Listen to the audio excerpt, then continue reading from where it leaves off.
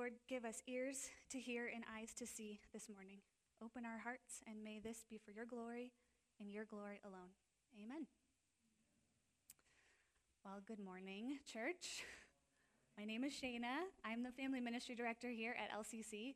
I am usually upstairs with our kids, but today, as Mike said, he and I are switching places, which I'm pretty excited about. I just really love that we have a senior pastor here who enjoys spending time with our kids and wants to spend time with our kids. And it's also a joy when we get to spend time with different parts of our church family. You know, a little variety. We like that in life. Variety is good. So I'm just happy to be here with you this morning. We have been making our way through the Gospel of Luke. We're on a journey with Jesus towards Jerusalem. And it seems to me that as Jesus gets closer to Jerusalem, people are becoming more and more hostile to the message that he has to share, especially religious leaders. And while we've seen before that in other places in Luke, Pharisees and scribes have responded open-mindedly even to the message of Jesus, in this passage we are going to see outright hostility, an explosive exchange over, once again, the dinner table, which is another context that Luke really likes to use. So while I didn't read aloud the parts of chapter 14 that come before the scene, they are important to the context here, so I'm just going to give a quick summary of kind of what's happened before Jesus finds himself at the table of this Pharisee.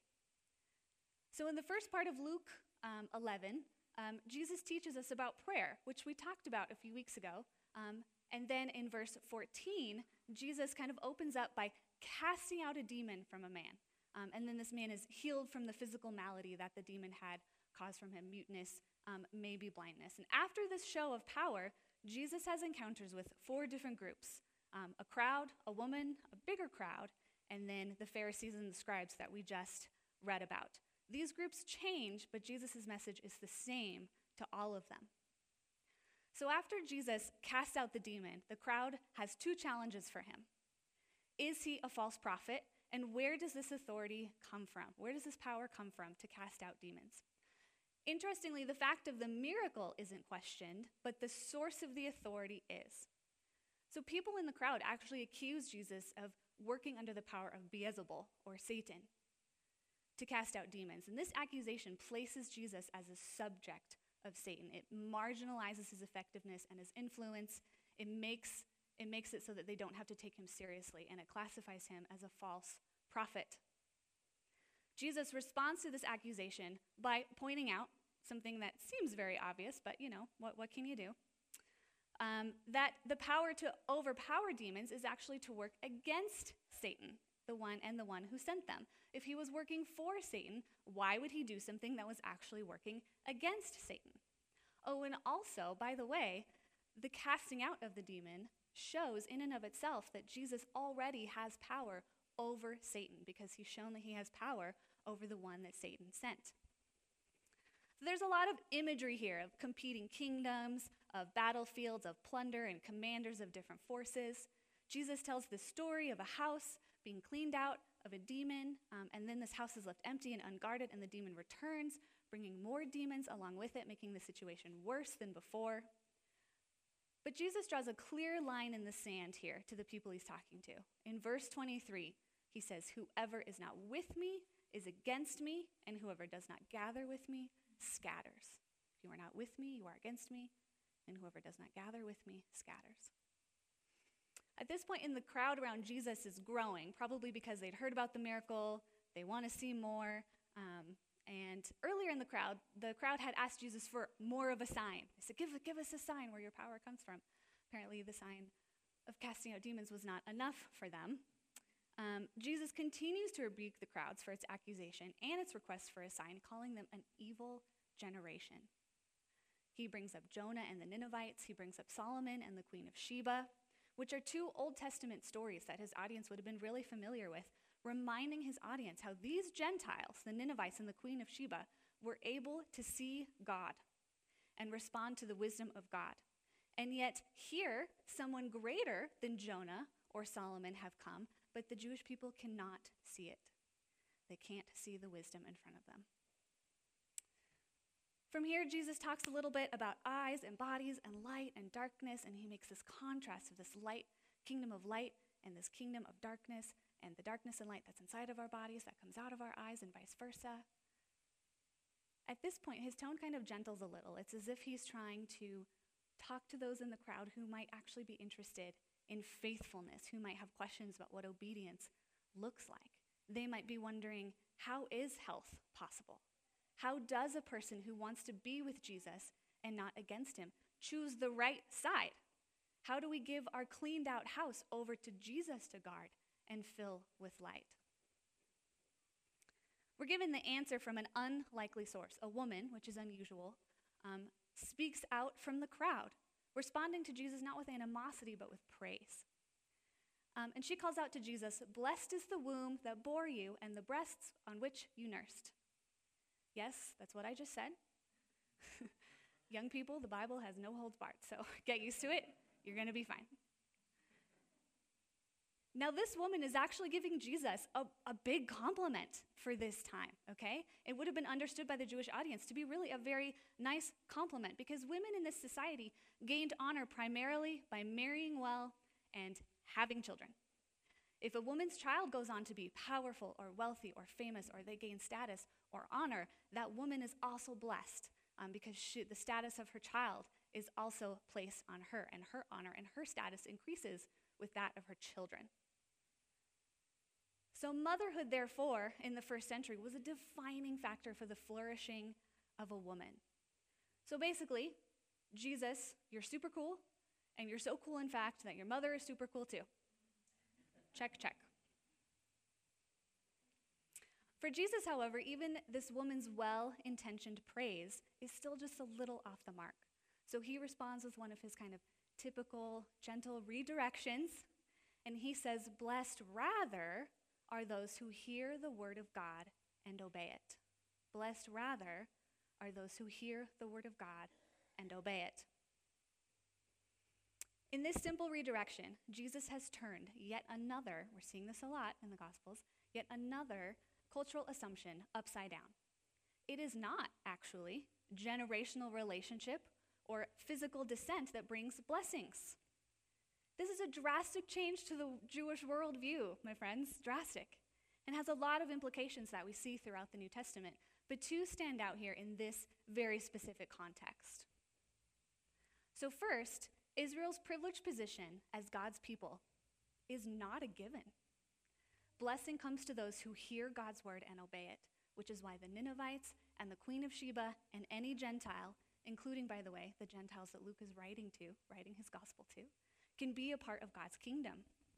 God's kingdom is wide open to anyone who would hear the word of God and obey it. Anyone can choose to stand with Jesus, regardless of physical or generational relationship. So that's assumption overturned, number one. Second, and perhaps the freedom that tugs at my heart a little more in this passage, is the freedom that women would have hopefully experienced then and today at being given this key knowledge.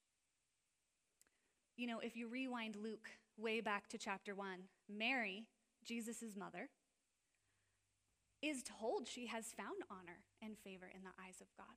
She's told that she is blessed, but not because she will have a son, and not because her son will go on to do really great things. She has found honor and favor in the eyes of God because she has heard the word and obeyed God, because she is a good servant. This is a deeply countercultural thing for the women in the first century, and it changes so much about how women should have been seen and treated. And Jesus does this often for women in the New Testament, actually. Lots of cultural norms turned upside down. But the very specific point here from this passage is that women, our value and our worth is not bound up in motherhood. Whether we have many children or we have no children, whether our children are living the life we would like them to live or they're not, whether they have brought us joy or pain, our standing with Jesus does not rise or fall with motherhood. It depends only on obedience to the Lord. Of course, kids are a gift. I'm a family pastor. I love kids. And kids are a gift to all of us, not just moms. And of course, we might have regrets, and there might be missing pieces and dashed hopes and great joy and great sorrow. Being a parent or not being a parent can bring all of these experiences. This scripture here is not a commentary on what makes a good mother. Though, of course, these ideas of obedience and of being filled with light and darkness have implications on how we live every part of our lives, right? The point here is that we are freed from whatever status our cultural norms do or do not give to mothers, including, by the way, our American Christian cultural norms. We are freed from comparing ourselves to one another.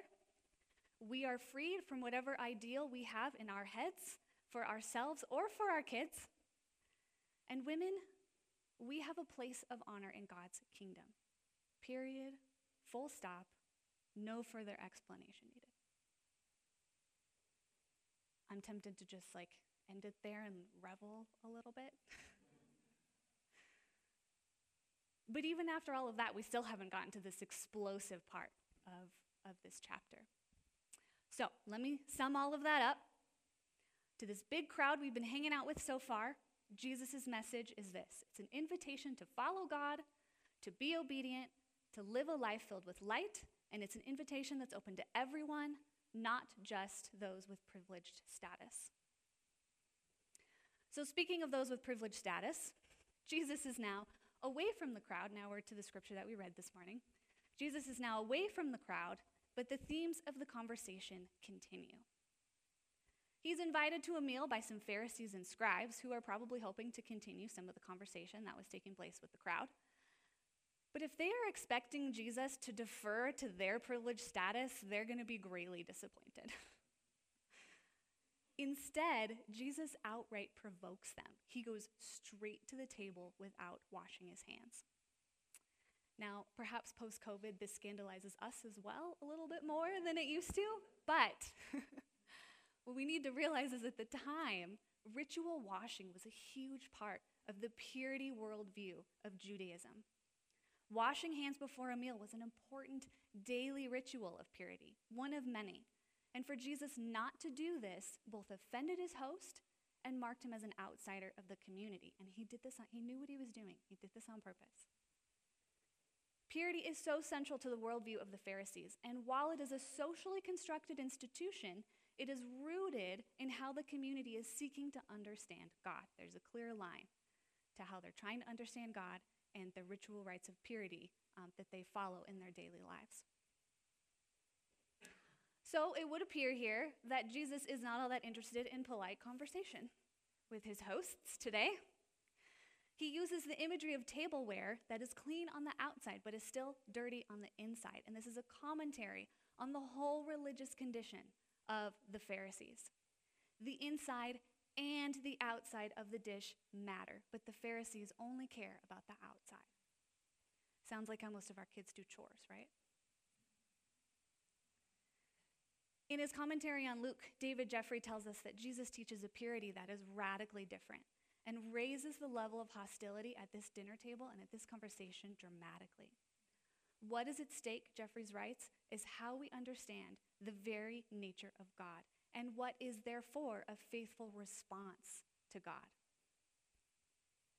At this table, where daily rituals take place, Jesus confronts their interpretation of the law and the maintenance of purity, and he labels it as evil.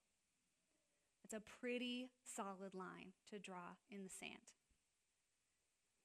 The Pharisees are exposed as houses of darkness, as bodies of darkness whose eyesight and behaviors are affected by that darkness. All of the imagery that Jesus has used before in this chapter and that we just talked about comes to a head here. It's almost as if he meant it for this moment. So Jesus condemns the Pharisees in 4 different ways. 1, their concern for ritual purity overlooks the need for integrity or connection between the inner self and public behavior, that both matter. 2, they're full agreed. It's just what he says. 3, they neglect God and justice for neighbors. And 4, they love to be the center of attention. They desire status and honor in the public square, but they neglect the love of God. What are the results of these actions, Jesus says? In striving to maintain purity, the Pharisees have actually made themselves impure. And what's more, they have actively endangered the purity of others, of those around them, like an unmarked grave that someone doesn't even know about, and they walk right over it and are made impure. After the pronouncement of these woes on the Pharisees, I don't know if you noticed, there were a lot of woes there. It's a serious thing. After the pronouncement of these woes on the Pharisees, a scribe speaks up and tells Jesus that they are also insulted at these words. Jesus does not apologize. He goes on to pass a woe or two over the scribes as well, just handing out woes. Woe to you, woe to you, woes for everybody. Far from helping people be faithful to God, far from helping people present themselves as people known for hearing and doing the word of God, they have in fact burdened God's people. The tradition and the legal obligations have not assisted in the faithfulness of the Jewish people. Jesus says that the scribes will continue Israel's historic trend of silencing God's messengers. In fact, Jesus accuses the scribes of preferring their prophets dead, because then they can safely ignore parts of their message but still prop up their prophets on a pedestal. We never do that. This entire project of the Pharisees and the scribes has achieved an end that is diametrically, that means opposite, diametrically opposed to that for which it has been intended. These experts, these leaders, were meant to pull back the veil on the meaning of God's law, but their efforts had the opposite effect. They held back the key of knowledge, keeping people away from God's message of freedom, and they kept people in bondage. Jesus couldn't be more clear or straightforward here. He's not dancing around or mincing words. These people are not fit to provide leadership for Israel. They have cared mostly for themselves. They are not interested in true obedience for themselves or for Israel. There's a phrase I learned a few years back. It still kind of tickles me. I think it popped up in one of my podcasts. Probably, if you know me, you know I listen to way too many podcasts. And they dropped this phrase, and it's always stuck in my mind. This phrase, Disney princess theology. Disney princess theology. I know, give me side eye, that's fine, all you like. I thought this was hilarious, okay? It's this idea that generally, as people read or engage with a story, we always tend to put ourselves in the place of the princess and never in the villain. It's silly, but it's memorable. This chapter is one where I might be very tempted to do exactly that. I am definitely the princess in the crowd. Maybe in need of a little gentle correction from Jesus, but there's no way I am the Pharisees or the scribes, because those villains are awful, and I'm not a villain. But we cannot allow ourselves to do this. This chapter is an invitation from Jesus to do some serious self-examining of ourselves, of our larger communal and societal systems. And we must do this because if we are not for Jesus, then we are against him. That was clear. We must examine the outside and the inside because God made both and both matter. The final part of this chapter is a serious indictment on the religious leadership of Israel. We need to put ourselves in the story as the villain, as these religious leaders, and ask God to reveal to us where we have put up barriers that keep others from following God, where we have allowed traditions or cultural norms to become more important than the things God says are most important, like loving God and justice for our neighbor and caring for the poor. Where are we as people, as a church, as institutions, as a community, filled with darkness instead of light? In what ways do we prop up certain prophets and heroes but ignore their actual message, believing what we want them to have said instead? Where do we do that with Jesus? As I asked myself all of these questions this last week, a few things kind of surfaced to my mind. These thoughts are not comprehensive of all of the issues and all of the places that might come up in response to these questions, but they are what I, as a family minister, have dwelt on these past few days. I would love to hear what surfaces in your mind in response to these questions, because I'm sure they're different, which is great. So the first thoughts that surfaced for me were ones of memory, lots of memories of that time, of that time when we got in trouble as youth leaders because we were letting these kids from the neighborhood show up and do skateboarding tricks on the rails in our parking lot. I was very young, by the way, at this point. Very young leader, just a speck of an intern. It was the 90s. Skateboarding is just what we did. All right, don't judge. The rails had just gotten new paint, and some people in the church were upset that the paint was getting damaged by our skateboarding crowd. While us as leaders could understand the desire to hold on to the nice-looking, brand new paint, we also knew that we could very easily drive these students away by communicating that new paint was more important than them, that they were a nuisance. This was a message that they already received in many areas of their life, and frankly was probably what had brought them to us in the first place as they searched for a place to belong, and we had no intention of repeating this message. We didn't believe it anyways.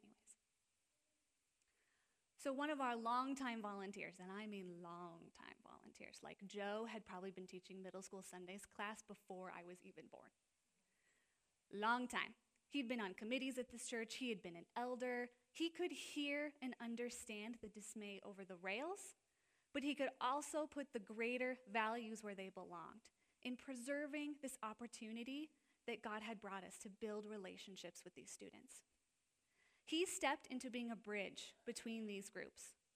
He kindly explained to one why we wouldn't be borrowing our skateboarders from the parking lot, but then he also offered to repaint the rails when they were getting too bad. And then at our next youth group, he stood up on stage and he told our students that this next Saturday he'd be at the church painting the rails, and if anyone would like to join him, they were welcome. After all, he said, we are the ones who were using them the most. There was no condemnation towards our students, just an invitation to join in the work of the family. At another church I was at, a student showed up to youth group wearing a t-shirt that had Charlie Brown on it, looking like Charlie Brown does, but instead of Charlie's classic good grief, it said good reef, and Charlie was holding a joint. It's kind of funny. I thought it was kind of funny. So Truett, my husband, who is also my own longest running volunteer, because he's always been involved in most of my ministry endeavors, Truett goes to hang out with this student, and he asks him about his shirt. Hey, man, that's quite a shirt. And this young man proceeds to tell him, yeah, I probably shouldn't have worn it to church, but my brother just moved out, and it was a gift from him. We could have asked him to change his shirt, could have sent him home, we could have called a parent, but then we might have lost out on this really sweet relational moment of the student basically sharing that he misses his brother. Building that relationship in that moment was the more important thing. Okay, but shirts. So much commentary about shirts over my years of ministry with young people. These stories might seem a little silly. After all, we here at LCC would never send a student or a kid away from our shirt because of something they wear. We would never do that. Actually, I don't think we would. I'm not being sarcastic. But these stories serve as a microcosm to help illustrate deeper and bigger things. Things that we here at LCC are not immune to, but that in our pride, we might just miss because of how good we might think we're doing. Yes, it's true that different generations can have very different values about what is appropriate and what is offensive, what is important tradition and what is not. It's also true that both the inside and the outside matter to God. He made both, and the two are connected. Outward behavior can be evidence of what is internal, and vice versa. The point of the woes given here to the Pharisees and scribes is not that outward behavior doesn't matter at all. It's that when we make some things about outward behavior more important than what God says are important behaviors, and then when we also emphasize those less important outward behaviors as true obedience to God, we have created barriers for others to hear and do the word of God faithfully. I'm going to say that one more time because I confused myself. When we make some things about outward behavior more important than what God says are important outward behaviors, and then when we also emphasize those as being more important behaviors for obedience and faithfulness, we have created barriers for others to hear and do the word of God. Woe unto us when we do this.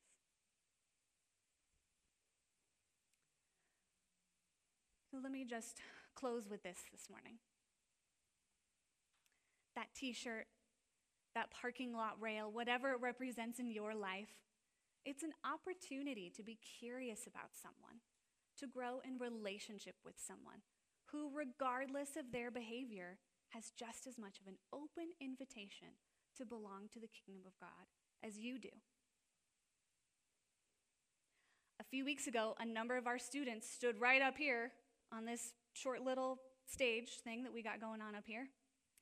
And they told us stories about how much joy they found in overcoming their own preconceived notions about their fears and their fears about homeless people. They told us about some of the people they met and how amazing those people turned out to be. That t-shirt could be just the launching pad God needs to bring you into a new and unexpected or unlooked for relationship. A relationship where hopefully all of us are seeking to help one another hear and obey the word of God. I just gotta say, I need your help. We need help from one another. Because the most important things that God is calling us to do, they're hard. Loving our enemies is a lot harder than wearing the right thing to church, which is probably why we're so tempted to replace the most important things with the not very important things. I would just encourage us to remember this morning that this story in Luke is still incomplete. In Jesus' death and resurrection, we have grace, we have hope, we have forgiveness for our sins. We can find health and light. In light of what Jesus has done for us on the cross, a life lived in obedience is a joy-filled response. And it's a joy that we can share in together. And a joy that we can share in together this morning as we approach the communion table. So let's pray as we move to a time for communion.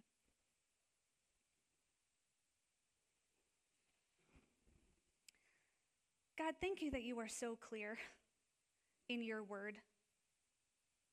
God, we ask that you would open our hearts and our minds to the ways that we might be more like the Pharisees than we think. God, we do not want to hinder obedience to you. We ourselves want to strive for obedience, and we want to help one another, and we want to help our kids and young people strive for obedience. So God, we surrender these things to you. We pray that you would reveal them to us, and we pray that the rest of our time this morning would be for your glory alone. Amen.